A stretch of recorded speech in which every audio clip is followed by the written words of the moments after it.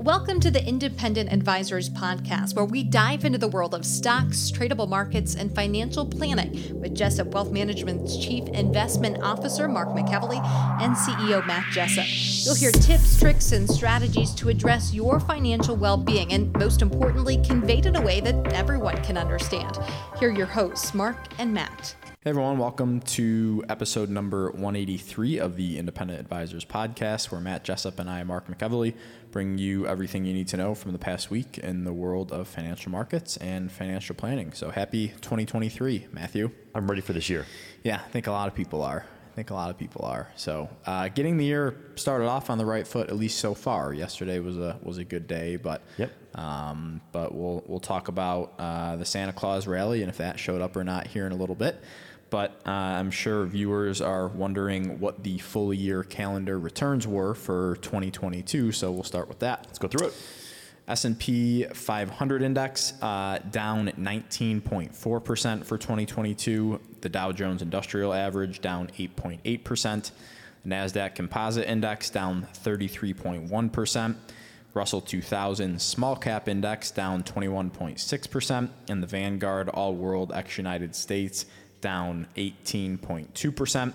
3-month Treasury rate sitting at 4.55%, 2-year Treasury rate at 4.36%, and the 10-year Treasury rate at 3.69%. And as always, all this data is from Stock Charts. So, worst year, I believe, since 2008 for the S&P 500. And it felt like it. Yeah, it did. It felt like it. I mean, it was just a year where you were swimming against the current the entire time. Yeah, there wasn't really any positives to come out of the market in 2022, in my opinion. You know, I was in a client meeting yesterday, and one of the things I mentioned to the client is, you know, it's still, you know, they asked me, you know, summarize 2022 in a sentence, and I said it was a year where the market was talking out of both sides of its mouth. The fundamentals were good, but the price action was telling a different story and forecasting a future that was not very bright. Mm-hmm. And we're kind of still in that mode going in 23 where the fundamentals aren't horrible by any means that reflect these stock prices. And at some point, one of the two have to be right. Yeah. And you're going to, I mean, like I said, it was the worst year for the S&P 500 since 2008. And, you know, I think for the past couple of years, everyone has been, you know, kind of walking on eggshells like, hey, when's the next shoe going to drop? Because we haven't had a pretty good sell-off in quite some time, at least for a calendar year. So, I mean, at least it like puked and hopefully got out of its system, right? Well, remember that time where everyone was like, the market just goes up, I'm going to wait to buy, right? And then all of a sudden you get a really, really good correction and no one wants it. Right. It's just human nature. It's going to continue to happen. I know. So speaking of that, we mentioned the S&P 500 was down 19.4% in 2022, but the CPI inflation-adjusted S&P 500 was down about 25%. That's an interesting stat right there, according to Callum Thomas. So that we would call that like real return. That's right? an interesting stat right there. So it just adds in inflation. Yeah. He also noted the S&P 500 bond index was down 18% in 2022. So, I mean, that's the other story. If people think, I mean, on a historical level and on a relative basis, if people think stocks had a bad year, bonds just got slapped. It was historic. It was like a once in a century type of year for bonds. Oh my gosh. It was brutal. I mean, worst returns in history in some of these indexes. So, interesting to see what will happen. We talked about, you know, how uncommon it is for equities to be down year over year. It's even more uncommon for bond indices to be down in consecutive years too. Absolutely. So, yep. December jobs report is due out on the 6th, so that will be tomorrow, which is Friday morning. The current consensus estimate, according to Bloomberg, is gaining 200,000 jobs, and the previous figure for November came in at plus 263,000. So again, the reason why we're talking about this is obviously the Fed wants to see softness in the labor market to also go behind their theory that raising interest rates is working. Yep. And that, the job market has been resilient and hasn't really come in yet. Which sounds weird, I know. I heard a very interesting theory on the JOLTS, which is the job openings, the amount of job openings we have. Over the weekend, I heard this theory that a lot of companies right now aren't necessarily hiring as much as they're advertising, that they're trying to fill their log with qualified candidates, and that, we don't have 9 or 10 million job openings, we really have maybe half that, and that companies are just trying to sit there and say, well, when we kind of come out of this economic downturn, I'm going to have my people lined up that I'm going to hire. And that was one economist's viewpoint, that really we're not as strong of a job market as the JOLTS would indicate. Yeah. What's your 2 cents on that? I don't know, to be honest with you. I think there's a bunch of different ways that you can look at it. And like, for example, we subscribe to Y Charts, and there's a million different ways you can look at the job market. And I'm sure if you look at them right now, half of them say it's really, really strong, and half of them say, it's really not as strong as it looks. I think for most companies, the right candidate comes along, they're going to nab them. Yeah, I think so too. I think that's my 2 cents. Yeah, that's just the way it is. Yep. So it's going to be interesting to see that if these companies do line up all these people to, once the recession hits and once we're back into what I would call a quote unquote normal environment, it's going to be interesting to see if we have this pool of candidates, but if those candidates still have the upper hand and the ability to go other places and be like, hey, Amazon's offering me a job for XYZ amount, and they go to another company and it's like, can you match it or raise it or give me increased benefits, and see how many people are going to be leaving when they've committed. I'm not feeling that environment in 23. I'm not feeling that environment in 23. Yeah, so it'll be interesting to see how that plays out. CPI data for December is due out on the 12th, so that's next Thursday. That's important. Yeah. And the consensus is a month-over-month gain of 0.1% and a year-over-year gain of 6.7%. If it continues at these November. month-over-month gains of these low amounts, it's going to absolutely, the year-over-year is going to collapse in the spring. Collapse. Yeah. Yeah, it's definitely headed in the right direction. I mean, if we get to April and the year-over-year change is like 4%, how does that change the narrative in the market? Yeah. I mean, I think it's estimated at this point that the Fed's going to raise through February and then stop Just at that pause. point. So I think with that being their, terminal, their last forecasted rate hike, it's going to be interesting to see what the numbers come in for February to see if they change course. Yeah. In either direction, right? If they're like, oh no, we got to keep going, or if they're like, instead of just stopping, we might cut. I don't know. Yeah. Last but not least, Santa Claus showed up this year, Matthew. This was a tweet from Ryan Dietrich yesterday on the 4th. He said, it's official, Santa Claus came to town for a 7th year in the row. Not all that surprising, as these are some of the strongest days of the year. The bigger worry would have been if it failed to show. Nice job, Santa.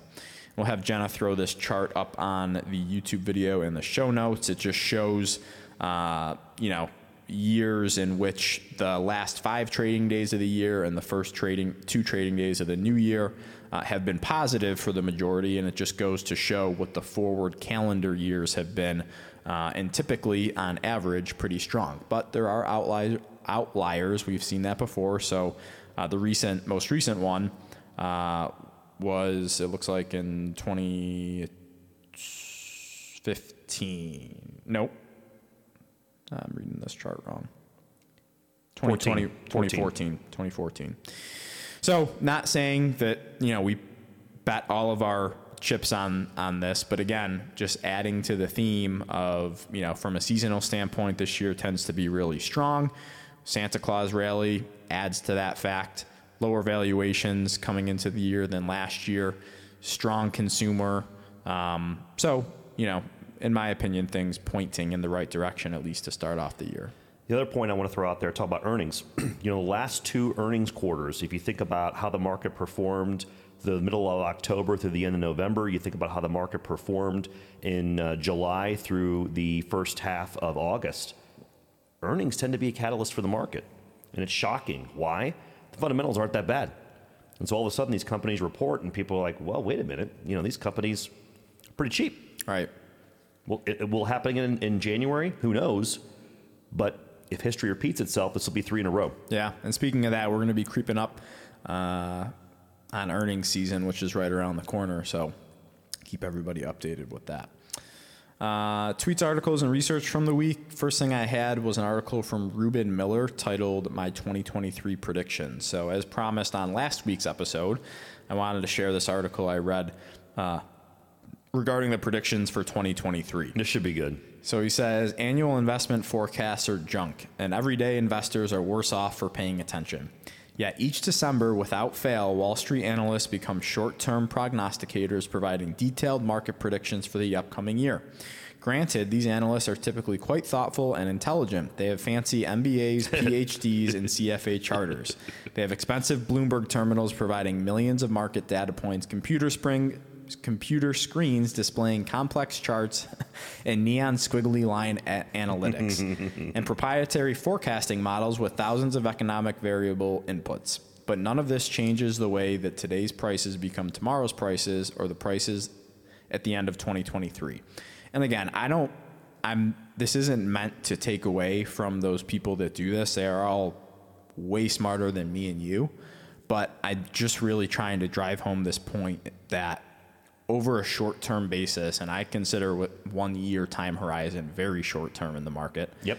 that it is extremely hard, if not impossible, to predict what is going to happen. Well, I got something that might be controversial, but if, really smart people were good at the market, then professors would be managing money, and they're not. Right.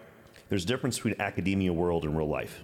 Well, yeah, and then if these people were right all of the time, they wouldn't be wasting their time spewing out their projections. They'd be, like I always say, sitting on a beach just drinking a earning cocktail. Their returns. Yeah.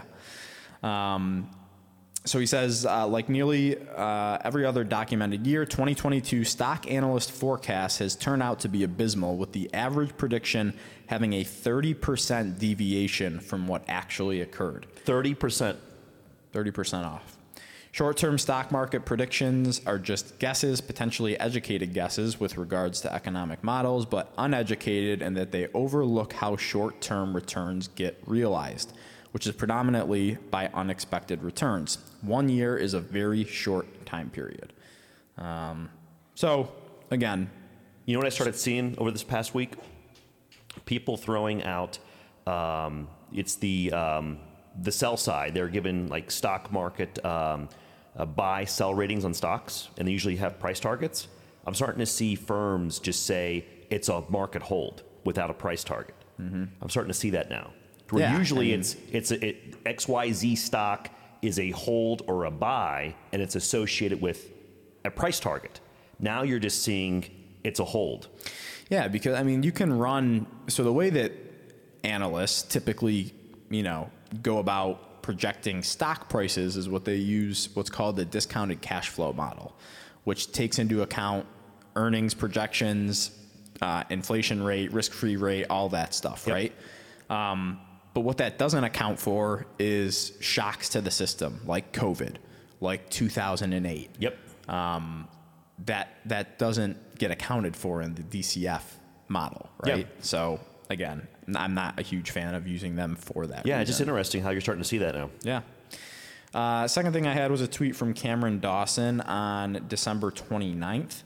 And she said, despite terrible investor sentiment, individual investors were slow to reduce holdings in equities. Allocations to equities are off the highs, down from about 70% to 62%, but remain well above prior major bear market lows. So equity allocations fell to 45 to 50% in 2001 and 2009. And we'll have Jenna throw this up on the show notes and the YouTube page.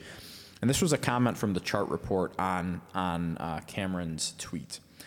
This chart emphasizes the disparity between how investors feel and how they're actually positioned. The blue line represents the bull-bear spread from the AAII Sentiment Survey, and this was the most bearish year in the history of the AAII Sentiment Survey, with the bull-bear spread spending a record 39 consecutive weeks in negative territory. While investors might say they're bearish, they hardly reduced their exposure to stocks this year. As Cameron points out, equity exposure fell from 70% to 62%, which is still elevated within historical ranges and well above levels where previous bear markets have bottomed. Watch what they do, not what they say. Yep. Again, talked about this several times before. People can feel a certain way, right, but it's really about what they're doing, right? And we yep. talked about this in relation to professional money managers out there, like the Warren Buffetts of the world and the Stanley Druckenmillers of the world and Bill Ackmans of the world. They can, pontificate on these media outlets as much as they want, but I mean, that doesn't really matter to me. I'd rather just get an inside look on what they're doing with their portfolio. Absolutely. So, last thing I had was an interesting one. This might, I don't think it's going to rile you up too much, but it was a tweet from Dayhagen Asset Management. And they say, once a company becomes the highest cap stock in the S&P 500, does it pay to own it rather than the S&P 500 index itself? This NDR research, which is Ned Davis Research, analyst shows the answer since 1972 is no. It paid more than 8.3 times more to own the index rather than the highest cap stock. Diversification pays. So what this shows, Matt, and you can see it, YouTube viewers, on the screen right now, is that it shows the last several largest market cap stocks in relation to the S&P 500. Mm-hmm. And it shows that, owning the index itself rather than owning just the largest cap stock has performed better. Now, this isn't very practical because I don't think anyone in their right mind would just either hold the index or 100% of their money in one stock. And I'm not advocating for that. And yep. I'm not advocating for Apple or against Apple. It just research shows that, at one time when AT&T, Alphabet, Altria, ExxonMobil, Cisco, Walmart were all the king of the hill, forward returns tend on average not to be as good as leading up to them becoming the largest cap stock in the S&P 500. So again, not a recommendation for or against. I just found it was really interesting that, once these stocks reach such a large level, it kind of makes sense that they're not going to be outperforming as much as they have in the past because of the size of the company, right? Yeah. And they're not growing as fast. And you can kind of think of it like a mutual fund, right? When a mutual fund gets all these inflows and becomes super, super big, sometimes it doesn't, tend to perform the best going forward over the next 5 or 10 years. So just thought that this was an interesting stat. It is interesting. And see how Apple handles this going forward. I remember back in the late 90s, the hottest fund was something called the Munder Net Fund, okay? And it was obviously a technology internet-based fund. And leading to the first quarter of 2000, the fund was getting so big, they were going to close to new money. Mm-hmm. And I remember everyone rushing to the doors in the first quarter of 2000 trying to get into this fund before it closed. And what do you think happened afterwards? Blew up. Yep. Yeah, it's interesting because, one of my favorite books that I've read was the Man Who Solved the Market book about Jim Simons. And he has a money management firm, right? And it's all, model-based and systematic-based, run by computers. But he has a fund that has just blasted the S&P 500 on average year in and year out. And the cool thing about it is that the fund that does so well is only open to employees of the money management firm. I've heard about this. Because the system doesn't work as well when you have more money. Yeah. It needs to be like a certain dollar amount, right? Yeah. And it's heard funny because all these people compare the returns of, this is called the Medallion Fund, to their other public funds where outside investors are able to invest, and the Medallion Fund just blows these out of the water. But it really does make sense because some of these strategies that people use doesn't work with $1 billion when it works with $200 million. That's right. So, I heard about this. Interesting. Turn it over to you. All right. First thing I got is some data from Bespoke Investment Group. Our regular listeners know I love Bespoke, because what they do is they bring raw data to light, right? So the first thing I got is Bespoke research from December 30th. In the 6 years that followed a 20% decline, The S&P 500's median performance the following year was a gain of 24% with positive returns 2/3 of the time. The only down years that followed a 20% decline mark, 1931 and 1932, right? Now, 2022 was a painfully consistent year to the downside. You know it's a bad year when more than half of the months, 7 months, experience a decline of at least 2.5%. Take that in for a second, okay? Not only that, but 5 of those months experienced declines of at least 5%. Now, Jenna's going to put up a chart for our YouTube viewers, for our traditional podcast listeners. This will be in our show notes. This chart's going to show that only 2 other years in S&P's history, again, 31 and 37, it followed where there's a negative year following this.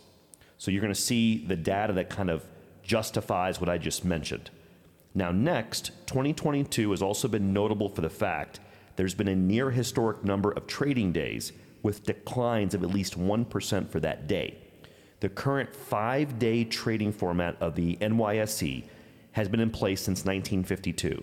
So the charts to the right, which Jenna's going to put up next here, it'll be in our show notes, only go back to 1952. 2022 ranked as the 4th highest total number of 1% daily declines in the last 70 years. Take that in, Mark. That's pretty bad. Mm-hmm. The only years with a higher frequency of more 1% plus declines, 2008, 2002, 74. Pretty crazy. Yeah, and it's interesting because, I mean, one would look at these numbers and would say volatility was really high this year, depending on how you measure volatility. But we didn't have like a blowout volatility event. Usually we get like a 6 or 7% down day or 5% down day. I call it puke. The market just VIX pukes. spikes to 40 or 50 or something, and that didn't happen. Mm-hmm. But it was orderly. We still had several, 1% down days this year, and I would say that, at least relative to the last couple of years, it's been way more volatile than it has been. So yeah, and in the bottom portion of that last chart, the years that followed such poorness in the market, you've seen the S&P's median performance the next year over 18% with positive returns 2/3 of the time. Pretty interesting, huh? Mm-hmm. Raw data. All right, my next thing is, should we compare, and this might be controversial. I want to see what you have to say about this. Should we compare inflation to the 1940s or the 1970s, Mark? So this is a piece of research from Game of Trades on January 2nd, very fresh. Jenna will put up this chart for our YouTube viewers, and this is definitely a chart I feel very strongly that our traditional podcast listeners should look at our show notes. It goes back to the 1920s, and it overlays CPI, the Consumer Price Index inflation. And the thing that's interesting about this is people are trying to provide a lot of analogies to, well, it's the 70s all over again. Inflation's going to become entrenched, Mark, and it's not going to go away. Okay? When you look at this chart, the argument that this research firm is making is that in the 70s, inflation was building up for years. And if you look at it, you had inflation for multiple years over 5%. Okay? It wasn't like it spiked and then stayed. Mm-hmm. And if you look at the 40s, it spiked, came right back down. And the argument that I want to throw out there is, do you think it is realistic for a lot of people to provide analogies to the 70s when it was building up for multiple years and we were in a high inflationary environment that stuck? What's your initial response when you see this chart? Yeah, I think to start, it's hard to compare to years that were so long ago because so much has changed, right? With our economy, especially. So I think, comparing back to the 70s into the 40s is tough as it is. But, obviously this looks like an environment a lot more like the 40s, when inflation, skyrocketed really quick and came back down really quick relative to the 70s. But we're not gonna know this for several years, right? This might be a buildup for all we know, right? Could be. It could be the beginning. In the beginning, but on the basis of the chart, it looks more similar to the 40s where it was up and down, and then up a lot again. So in the this was like 1941 inflation peaked, and then we had another huge spike in 1947, 48. It looks like, Matt. Yep. But it's hard. It's hard to compare back to times that were so long ago where so much has changed, right? Yeah. It's interesting because you also had a big energy crisis in the 70s. Yeah. Right. And that's the other thing too, is people can look at this chart and be like, oh, it's going to play out exactly like 1940, but it's like, well, that's hard to say because not everything that happened in 1940 in the 1940s to our economy is happening today. So it's hard, right? Exactly. So I look at this and my 2 cents is this is not the 70s over again. Mm-hmm. It's just, again, that could be a wrong assessment in hindsight, but in my 2 cents, I do think that you're going to continue to see inflation come in. We'll see if I'm right over the coming 6 to 12 months. My last piece is from Ben Carlson in his blog, A Wealth of Common Sense. The blog title, Mark, was 2022 was one of the worst years ever for the markets on January 2nd. Jenna will put up this chart for our traditional YouTube viewers, and then our podcast listeners, you can get this in our show notes. It goes and it shows the worst years ever for the U.S. stock market, and it shows the S&P 500, and it shows the year, it shows the performance of the S&P mark, and it shows, quote unquote, the reason. And lo and behold, 2022 is in the top 10. And it's just interesting because when I look at some of these other times, I lived through 2002, obviously. I lived through 2008. And these are the way that the fundamentals seem to me, they are not relatable to those 2 years. So, the fundamental side of me is like, this is crazy XYZ stock is off this much. But obviously, people are very concerned and pricing in a lot of uncertainty right now, right? So this is what Ben said. This past year's loss of 18.1% was... I just want to just jump in there really quick, Matt. So we said at the beginning of the podcast that S&P 500 was down 19.4%, and Ben's, he's using 18.1%. And I know that Ben uses Y charts too, but when you see the difference, it's usually because people are using total return, which includes dividends, and just a price return. Yep. So just a price return down about 19.4%, but on a total return because of the dividends down 18.1%. Thank you for specifying that. I appreciate that. So this past year's loss of 18.1% was the 7th worst loss since the 1920s. The bond market also had one of its worst years in history, as you noted earlier, Mark. There's no sugarcoating it. If you had money invested in the financial markets in 2022, it was a tough year, possibly one of the worst we will ever see as investors. I try to look at losses like this as sunk cost. They already happened. You can't go back and change things now. All that matters is what happens from here, not what happened in the past. The beatings could continue until morale improves. I got a good laugh about that when I read this originally. There's nothing that says markets will all of a sudden get better just because it's a new year. If you're the type of person that likes to look for silver linings in things, there's some good news out there for investors going forward. The losses from 2022 have added yield to your portfolio. The global stock market is now sporting a dividend yield of around 2.2%. Yields for short to intermediate term bonds are now in the 4 to 5% range. That's good enough for a yield of more than 3% for a diversified portfolio of stocks and bonds. Coming into 2022, the yield was more like 1.5%, Mark. You know this. Going into 2021, it was closer to 1. Losses are no fun, but down markets lead to higher dividend yields, more bond income, and lower valuations. Expected returns are now higher, Ben says. I don't have the ability to predict the timing or magnitude of those higher expected returns, but there is now a much bigger cushion for investors than there has been in years as far as yields are concerned. The other good news, and every time we've ever had bad times in the past, they turned out to be wonderful opportunities for long-term investors. You were noting a time period of a year in the stock market is very short-term. There are no guarantees, but things should be better for investors in the future as long as you have enough patience and perspective. Words of wisdom from Ben Carlson.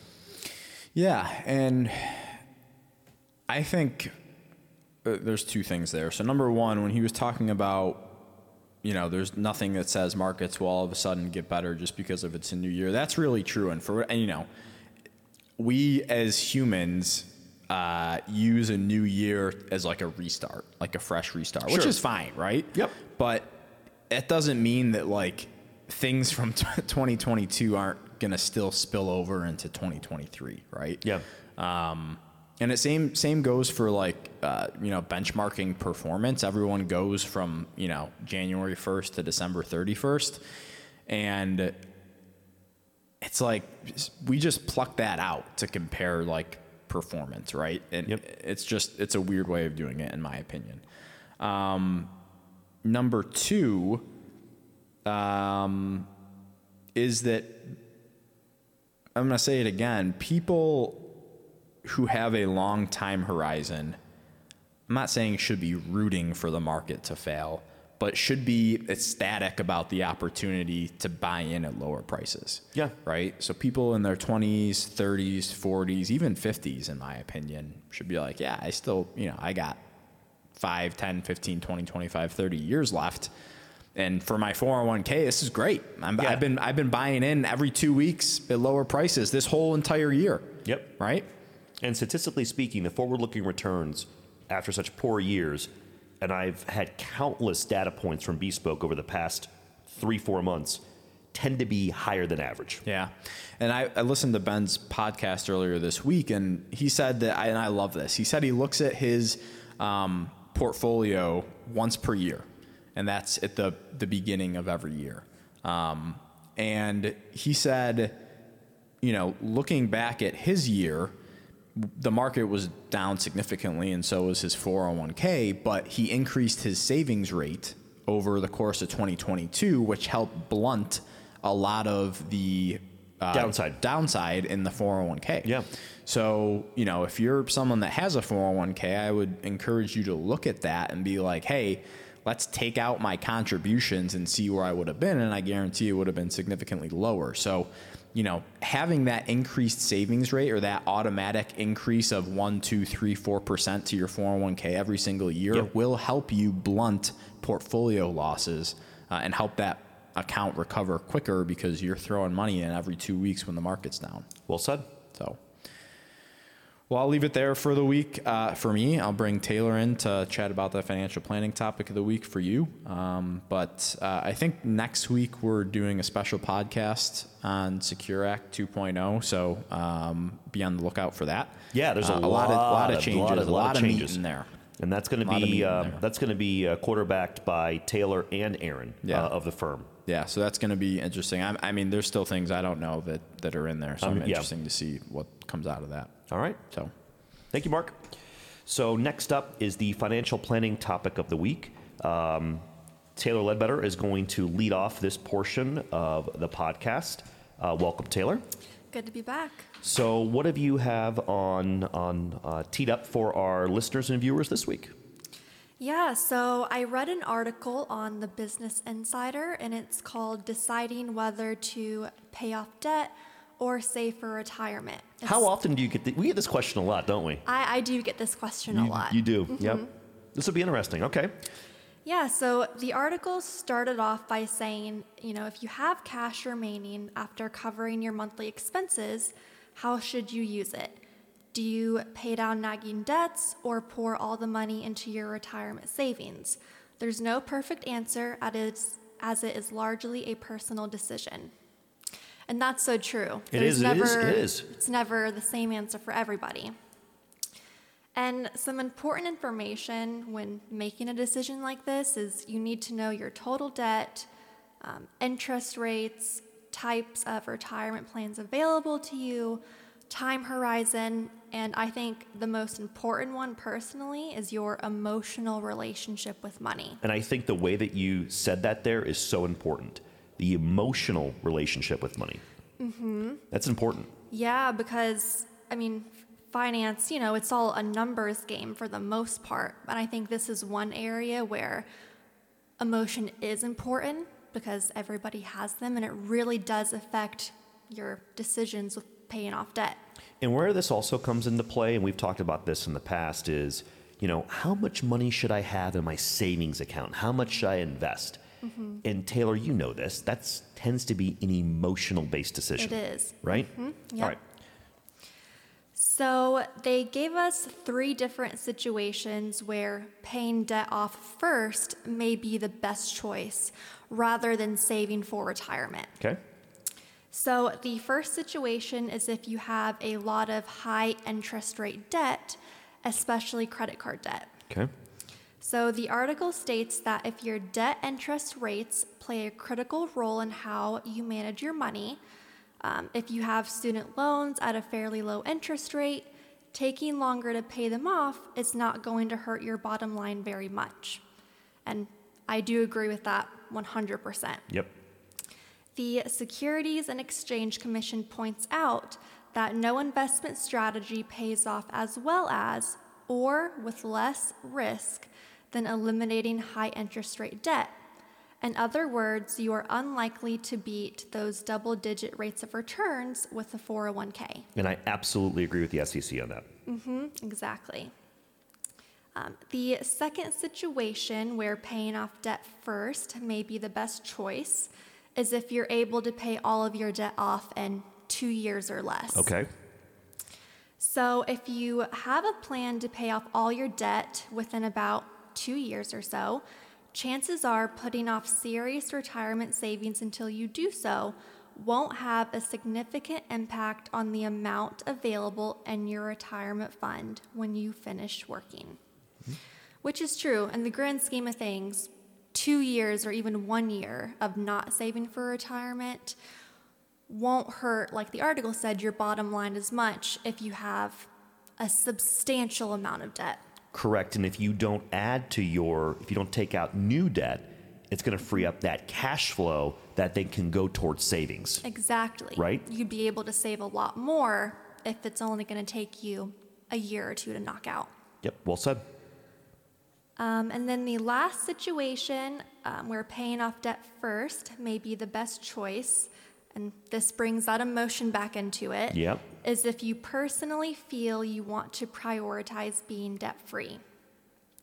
If debt is overwhelming, that's a good reason for paying off debt before shifting to focus on retirement accounts. It still depends on the total and type of debt, interest rates, and your time horizon, but when your debt is causing you undue stress, paying it off more rapidly can free you to focus on other goals more effectively. Yeah, that's very well said. And it's interesting how you and I come across different individuals in our line of work where emotionally people are either okay carrying debt, or others are like, I got to extinguish this right away. Mm-hmm. Taylor, help me effectively do this. Right? Right. It's interesting how those different personalities come into play, and how number 3, the prioritizing of being debt free, we see that at times. We do. And like I said, it's a numbers game. So even though saving for retirement may leave you with more money in the very end, I've even heard you say in meetings before, if this is causing you too much stress, just go ahead and focus on the debt because your mental health is more important. Absolutely. When your head hits the pillow at night, if that debt is causing you undue stress, or your amount of liquid savings is not where you want it to be, then that needs to be the top priority. I agree 100%. Yeah. So the article also gives 3 situations for when saving for retirement may be the best choice opposed to paying off debt. Okay, here we go. This will be good. So the first one is if your employer matches any retirement plan contributions, so a 401k, for example. And this is very important. Listeners and viewers, pay attention to this at the beginning of the year, because what Taylor's about to mention is vital. You want to make sure you get the free money. Yep. So the article says that most financial advisors will tell you that regardless of how much debt you may have, you should not miss out on a 401k match. Robert Johnson, a chartered financial analyst and professor at Creighton University, equates not participating in a company 401k match to turning down free money. I didn't know you were going to say that. Oh, you didn't? No, I didn't. That's so funny. Word for word. But it is like turning down free money. It is. It is. I mean, at the end of the day, when someone says to me, hey, Matt, how much should I be contributing to my company retirement plan, and how much should I be saving personally? Because for a lot of investors, they like the investment flexibility of their personal accounts where they can do anything. And typically, and Taylor, you know this, is in the employer-sponsored plans, you have these list of funds. And my usual standard reply is, at a very minimum, you put in the minimum amount to get the full match. That is the first thing that you do. Yeah, and if you could even, I'm sure, look up a 401k calculator online and plug in all the factors and see the difference with a match versus without a match. Huge. The difference would be substantial. Huge. I agree. First of all, with number one, you got to put at least the minimum in to maximize the match. I agree with that. And then the second situation where saving for retirement may be the best choice is your debt is mainly low interest. So when creditors are charging low interest rates, focusing on investing towards retirement might be the better option. Of course, you should continue to pay the minimums, but if your loans have reasonable rates, the return on your investments are likely to exceed the additional interest charges incurred on that debt. Agree. And then the third situation, which we kind of touched on a little earlier, was if you need more than 2 years to fully pay off debt. Okay. It might be best to do a little bit of both. Yeah, I agree with that. So if you can't pay off debt in 2 years or less, it may be preferable to start and continue saving for retirement. The problem is that the longer your debt payoff takes, the more you cut into your potential for retirement savings to grow. Yeah. One of the cornerstones of investing for retirement is time, and the younger you are when you begin saving in retirement accounts, the longer your savings can make favorable returns. That is so true.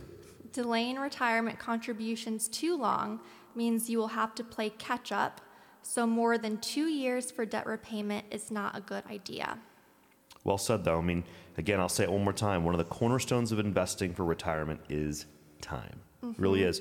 And if you think about earlier in the podcast when Mark was talking about, how poor 2022 was, and if you just kind of look for a lot of younger individuals, and I think he summarized, early 50s and younger, 2022 is an opportunity in disguise.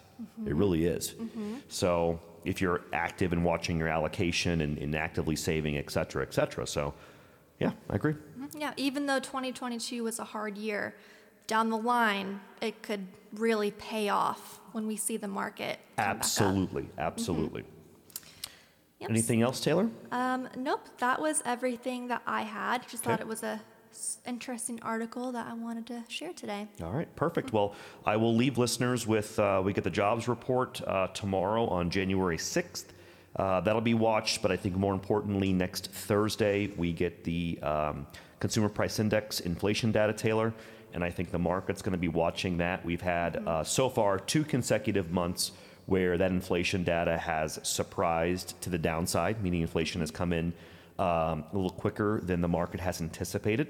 So I think the market will be definitely eyeing that data next Thursday morning. So we'll see how it reacts. So thank you for tuning in to episode number 183 of the Independent Advisors Podcast. Thank you for joining us, and myself, Taylor, and Mark, we will see you soon. Thank you for listening to the Independent Advisors Podcast. If you're interested in hearing more, hit the subscribe button so you can be notified every time a new episode gets released. Feel free to share with friends, family, and follow us on Twitter at Jessup Wealth, Facebook, and LinkedIn. Mark and Matt will continue to share beneficial information on these social media sites.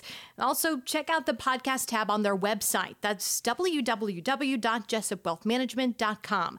There you'll find links to every episode of the Independent Advisors. Have questions or topics you want to discuss on the show? Message us on Twitter, LinkedIn, or send an email with the words questions and topics in the subject line to inquiries@jessupwealthmanagement.com.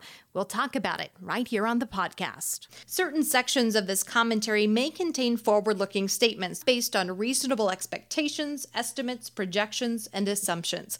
Forward-looking statements are not guarantees of future performance and involve certain risks and uncertainties which are difficult to predict. All indices are unmanaged and are not available for direct investment by the public. Past performance is not indicative of future results. This podcast is provided for general informational purposes only and does not constitute either tax, legal, or financial advice. Although we do go to great lengths to make sure our information is accurate and useful, we recommend you consult a tax preparer, professional tax advisor, financial advisor, or lawyer regarding your specific circumstances. Investing involves risk, including the loss of principal. No strategy can guarantee any objective or goal will be achieved.